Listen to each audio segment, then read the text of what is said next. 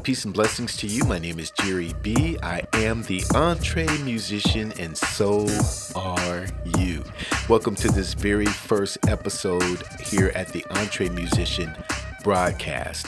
And we're going to have a lot of fun, not only today, but as this podcast ensues. There's a lot of great things that we've planned in store for you, and I want to thank you for tuning in. I want to take this very first episode to kind of introduce myself, let you know a little bit of who I am, kind of my experience, so you can say, hey, well, this guy has a little bit of credibility. And, the topics that we discuss here, we're going to go as deep as we possibly can as entree musicians, because, there is a myriad of things that we're involved in. And I'm grateful that, I've done a little bit of this and done a little bit of that, as someone else has said, just enough to be dangerous, but, definitely enough to be effective in my little corner of the world. So what my heart is to build community with you and your little corner of the world, and him and her and their little corners of the world. And then, we've got this big community that we've built. But before I go into, sharing a little bit about who I am and whatnot, I want to tell you that this and all subsequent podcasts are sponsored by the wonderful people at Vocal. See, Vocal is a unique drink. You got to go to drinkvocal.com. You can go there if you're not driving. Go to drinkvocal.com. It is a unique beverage that really is specially designed to soothe, refresh, and restore your voice. If you talk all day or you sing all night, you got to get yourself some Vocal. They have sponsored not only this podcast, but my YouTube channel as well. And some of the other things that we've done has been brought on by Vocal. Vocal is going to make a big splash in a few months, so I want you to prepare yourself for it. Go to drinkvocal.com right now to learn more. But what is it about me? Well, first and foremost, let me give you a synopsis. Married this coming April of 2020. I'll be married to my sweetheart for 25 years. I am blessed, highly favored to have this woman in my life. Any woman, and let me just say this right now, any husband or wife who is married to a musician, they are blessed people, even if they don't tell you. But I'm going to tell my wife, Lori, love you. Here's yet another venture that her husband is taking on. And she has helped to raise our 3 daughters in stride. There's been some moments of consternation. We won't go into that today, but 25 years we'll be celebrating. We have 3 adult daughters. Dr. Tajay, my eldest, is professor and teaches church history down in Delaware, Ohio, at the seminary down there. And Nia, our middle daughter, is she's pursuing her master's degree. I don't know whether I want to give out the universities or not, to start any rivalries or whatever, but she's in Ohio. She's getting her master's degree, and she'll be done in May. And then my youngest daughter is an author. She's 19 years old, and she is a fellow creative like her dad. She has a great website. She has a wonderful novel that she's published, self-published. It's called How I Fell in Love with Myself. Her website is ayanasimone.com. I'll put that in the show notes as well, but go and check her out. And she is absolutely killing it. In a way, Ayana, I'm giving you a shout out because I'm following in her footsteps, because she started her podcast last month. And so I'm beginning mine. So yeah, I'm married 25 years with 3 daughters. I've been a musician all my life, loved music. I don't know. I am African American, so, just like I didn't pick my skin color, I did not pick music. I think music picked me. That's all I've ever known, and all I've ever really wanted to do. My mom would tell me a story of how she left me with my grandmother, and they would put on, records, vinyl records, and we had the big stereo that was like a piece of furniture, and my grandmother would watch me while my mother was at work. And so they would put on a stack of albums, and that's how they kind of babysat me, because I would be there and I would look at the album and I would listen to the music, and when the music would go off, then I would cry. That's what I'm told. And so the story is told of my grandmother forgetting that I was there. She had the music on. She was doing house cleaning. She needed to go to the supermarket, and she just left. And it wasn't until she got to the supermarket that she remembered I should have been in the car with her. And boom, that she had to rush back home. And I understand that by the time that she had got there, the last record was playing. I hadn't started crying yet, but that would have been a big problem. Okay, so I've loved it. I really have. And so I was beating on things as a little kid, and my grandfather bought me my first drum set. I guess I'm 6 or 7 or something like that, when he bought me my first set. And yeah, I'm a drummer, and I've grown to do a couple other instruments, not as well as the drums, but I do what I can. My first band was fifth grade. Tyrone Williams came up to me in fifth grade. Hey man, I heard you play drums. We're putting together this band. This was early '70s, and yeah, him and Chris Rhodes and Craig Burney and Eugene Lundy, who are my friends even to this day. And that was our first. I mean, we were serious, and I mean, very serious. This is fifth grade. I remember begging my mom, put my drums in the car. We went. Our first practice was at Tyrone Williams' house on Hawthorne Street, south side of Youngstown, Ohio, and we were in his garage, and we were ready for the world. Let me tell you, we were doing Bootsy Collins, we were doing Earth, Wind, and Fire, we were doing Slave. I don't know if you remember the Dayton group called Slave. They had a song called Slide Out. We were trying to do Ohio Players, Cameo, LTD, Frankie Beverly and Mays. I mean, all those funky soul groups. We were just giving it everything we had. And I grew up with those guys, and we played in various iterations of a band. We would change our name maybe every other month and played on through high school, and just absolutely, absolutely loved it. I guess early 20s, got with my, who is now my brother-in-law. I've been with my sister since she was 16. They've been married, I don't know, 30 plus years, but Feel the Beat brought in the first 4-track, the Tascam Porta 1.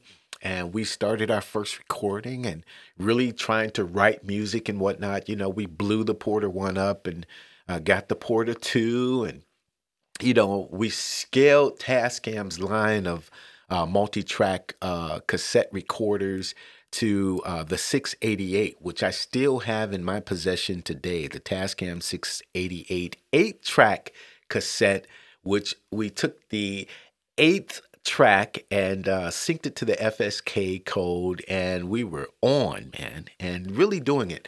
Did a lot of stuff, formed a production company called Chocolate Pulse, was able to produce several artists under that. Got into radio back in '94. Got married in '95, and so I became a gospel DJ on WGFT 1500 AM, downtown Youngstown, Ohio, and did that. My wife and I married. I applied for WKBN Radio 570 AM and became a on-air talk show producer for the Dan Ryan Show, and which I stayed until the towers fell in 2001. That was a pivotal moment for me, really a life-changing moment, because of the fact that, I was on the air when we saw the plane hit the first tower. And of course, subsequently, the second plane hit. And, we, being in Boardman, Ohio, Youngstown, Ohio, had heard that the plane had flew over Cleveland to hit, to crash in PA. And, a lot of thoughts were going through my mind, really incredible thoughts. And one specifically was because I was doing music on the weekend. I mean, I had a young family at the time doing this music, and, had a little home studio upstairs, but, it was a Saturday, Sunday thing, sometimes Friday night. But I thought, how many people had a dream? People who were in the buildings, people who were on those fated planes, had a dream about what they wanted to do, what they wanted to be. But again, they had to wait until after work. And for those unfortunate people, that moment didn't come where they could quit their job. And so I did something that, as I look back on it, really foolish. It was impulsive, but it was the beginning of sound doctrine. So quit the job, quit KBN. Again, not the best decision that I could have made at the time because I didn't plan it correctly. It was very emotional. And but I put Sound Doctrine together, and man, what a journey Sound Doctrine has been. Our first gig was played January 12th, 2002. Still remember it like it was last week, with Cliff Barnes, with James Herod on the saxophone, Feel the Beat, my brother-in-law on the bass. And, we did the Northeastern Ohio Gospel Music Association convention, and, pressed some CDs, man, and just, we were off to the races. Was able to release 5 albums with Perseverance, or CDs. Uh, by 2006, we had Endurance out, and we were really now starting to collect some very, very serious royalty checks. The Weather Channel started playing our stuff. We didn't even know it, but larger royalty checks were coming in, and we were able to get some bigger shows and some bigger venues. And, that was like the glory days for Sound Doctrine, where we were really starting to tour and starting to build a name and build a presence. But in 2008, something interesting happened that none of us expected. And it was a hard hitting situation. But my mom unexpectedly passed away. She was a young woman, 64, and passed away unexpectedly. And I just kind of went through something, personal evaluation along with the grief. Because I wasn't raised by my biological father. And I started thinking about the type of father that I was becoming and the type of father that I wanted to be. Now, my girls, again, was still small. I think at this time, Tajay, yeah, she was still in high school. My oldest, she wasn't yet in college. But with respect to that, well, maybe she was a freshman in college, but with respect to that, I just thought about the younger ones, and I was at that point now where Sound Doctrine, we were traveling and whatnot, and I'm calling my wife from Delaware, I'm calling her from Maryland, or we're calling from DC, and hey, put the kids on the phone, that type of thing. And after my mom's passing, it was like, well, I don't want to be that dad that my girls don't know, that my daughters really don't have a relationship with. And, the road was cool. Praise God. I mean, we wasn't making mega money, but we were starting to build a following, a serious following. And it was at that time that I made the decision to just back off a little bit. But of course, you can't make that decision from a band dynamic, and then the other members of the band, agree. So, obviously they begin to pick up other gigs and go on and build their careers and do their thing. And there's no regret or no hard feelings because of the fact that we remain friends to this day. However, I had to redirect what I wanted to do because I still wanted to be involved in music, but I just didn't want to travel as far. So that's that chapter of my story. But consequently, as a result, the very next thing that I did was I got involved in acting in the local theater. Interestingly, I did do a short 10-day international cruise as a drummer for iJams, and got to play with a lot of different musicians from around the world. Got to meet a lot of different people, and of course, by this time, the internet is beginning to really be the thing for musicians to connect. And was able to do some recording online, start planting seeds in that area. All the while, like I said, acting in local theater. I produced the Youngstown Jazz Fest, which was a big deal. Happens every year during the 4th of July weekend. And I was the producer of that event from 2010 to 2013. Also picked up a side gig with producing what we called Second Sundays, every second Sunday of the month. At the Tyler History Center, we would bring in different bands and we would have food. And, that was starting to really build up. And then we did that from 2013 to 2015 and took a major step and started contracting myself out as a producer and was able to link up with the Meet Me at the Cross committee and produced a huge, huge event, over 5,000 people at the Gavelli Center. And we did that in 2017, and subsequently we did it at Powers Auditorium in 2018. And just networking. I'm a natural networker, so was able to hook up with a myriad of artists. Now, I don't want to drop any names. I will say this. Had an opportunity to really, by God's grace, work with some incredible, named, famous musicians. Grateful for that, but I'm not going to drop any names. I will drop one.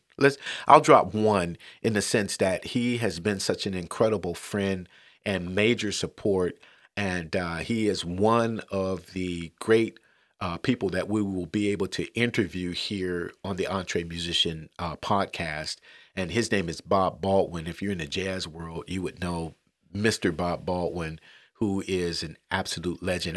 I'll tell you this real quick. I don't want to get too far off the beaten path, but we were in New York. We had an opportunity. Well, we were in actually DC when we did the Capitol Jazz Fest as a finalist. And a young lady who was an incredible flautist and who was really killing it right now on the Billboard contemporary jazz scene. And her name is Reagan Whiteside. If you don't know Reagan, definitely check out her website, ReaganWhiteside.com, just the way it's spelled, ReaganWhiteside.com. Check her out, and she won. We were in this competition at the Capitol Jazz Fest 2006. As a result of that, we were able to network with them, and didn't know that Bob Baldwin was kind of behind her. Invited us to his place in New York, where he was staying at the time, and remixed one of our songs, Smallmouth Bass, which was written by Jim Kokenauer, our keyboard player at the time, and remixed it, and it just hit smooth jazz radio like a boom, and this gentleman really cared about our band, cared about our sound. And as I said, I'll send him mixes even now, and he'll go, hey, you need to do something about those hi-hats or you need to do something about that synthesizer or something, but he's a great guy, funny, and just a personable young man, and grateful to have him. So I will drop his name because Bob Baldwin is close and special to our heart.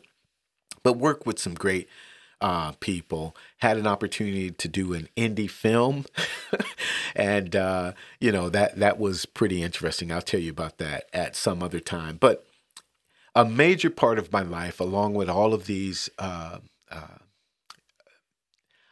A major part of my life, along with all of these wonderful experiences I've had working in music, has also been my ministry. I am an associate pastor at Victory Christian Center in Coatesville, Ohio, under senior leadership of Pastor Juan Rivera and under the leadership of Bishop David L. Thomas. So I am a son of the house, Victory Christian Center. If you are in Northeastern Ohio at any time, we have 8 campuses. And so the 3 legs that I stand on are my marriage, my ministry, and my music. Sometimes not in that order, God, of course, being first, but my marriage, is on point. And Lori knows that the only places she can find me if I'm not at home is at the studio.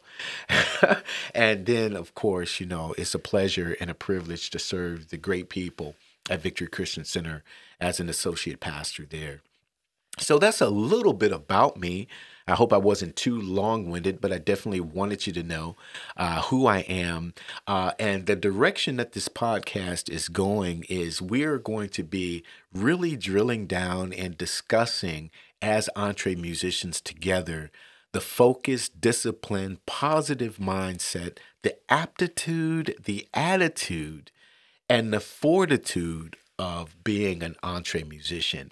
Uh, I was thinking about, topics and themes and the direction that I really wanted this podcast to go. And, we could talk and we will, I'm sure, talk about recording, um, techniques, mixing techniques, mastering, and the different gear. I'll tell you what type of DAW I use and, just upgraded the computers that we use. We record out of 2 locations and some of the microphones that we favor, different things like that. But there are podcasts where you can really learn some great things from engineers and producers who are far better than I.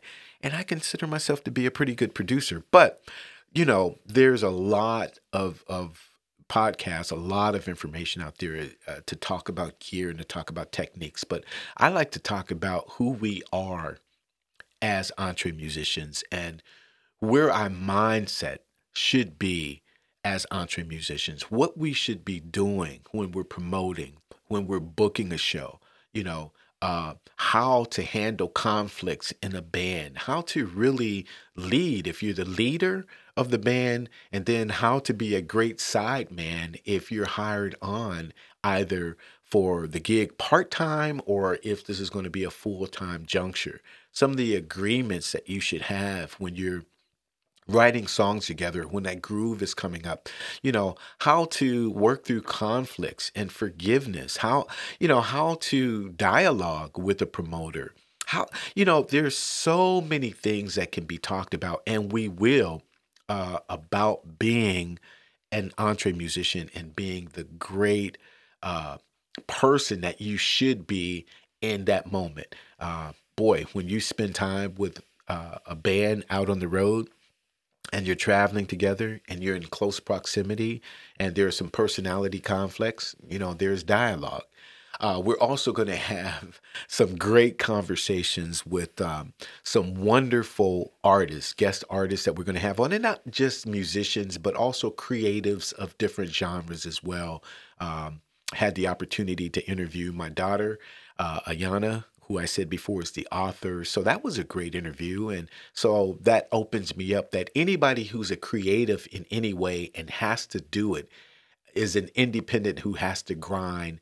That's what we're going to dive into. And those are the type of people we're going to talk to. And again, not necessarily the high names only or the big names only, but those who are independents who are in the grind, just like you and I are, but we will be able to learn something from each other because that's, again, is what I'm trying to do. I really am trying to build community and it's slowly developing, but I'm grateful for it. This podcast provides another platform for us to be able to do it. So here's what I want you to do as we draw to a close. I want you to keep in contact. Please keep in contact. Please stay engaged. I want you to go over to, if you will, the entremusician.com. I want you to kick the tires over there. I want you to evaluate the website. Tell me what you think it needs. Tell me what you like about it, what you don't. Please email me at theentremusician@gmail.com. That's theentremusician, theentremusician at gmail.com.